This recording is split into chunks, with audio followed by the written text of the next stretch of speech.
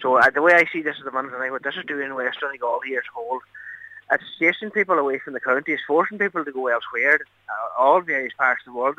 We heard all the different stories this morning, Donald. People going to all different parts of the world because they can't get planning, they can't get houses and so on. A lot of people have spent thousands, if not tens of thousands, on planning to be still told they're not going to get it. Again, obviously the result, then they've just given up, then they moved elsewhere. They've moved away to different parts of the world. Those that were able to do it, go on to do it. And others maybe have moved to different counties, which is sad as well, leaving their own county, going to a different county because they can't keep building a house or find a house to locate to buy in their own county either. And the other knock-on effect here as well, Donald, as well here, for the likes of our emergency service or our fire brigade or guards or nurses, doctors, etc., it's impacting that end of it as well because they cannot get houses at the minute now in Donegal, either to buy a house, build a house or rent a house in some cases. So that's having an immediate knock-on effect as well, and anybody who's looking to come here, let alone our own, just that are looking to build a house.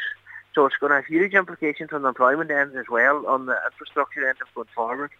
But either way, it's edging towards the end of the year before we've any answer either way of what the likes of this morning meeting will entail. But as we said, set the meeting this morning aside, this is a campaign going forward. It doesn't stop today because we're in a meeting here today. This will be a campaign going forward, but every man, woman and child in West Donegal will be fighting this. And we'll be fighting at more levels than today as well. We'll be trying every office, everybody in the place that we can try to get this across the line if we can, Donald. And that's where we're at here this morning, what it.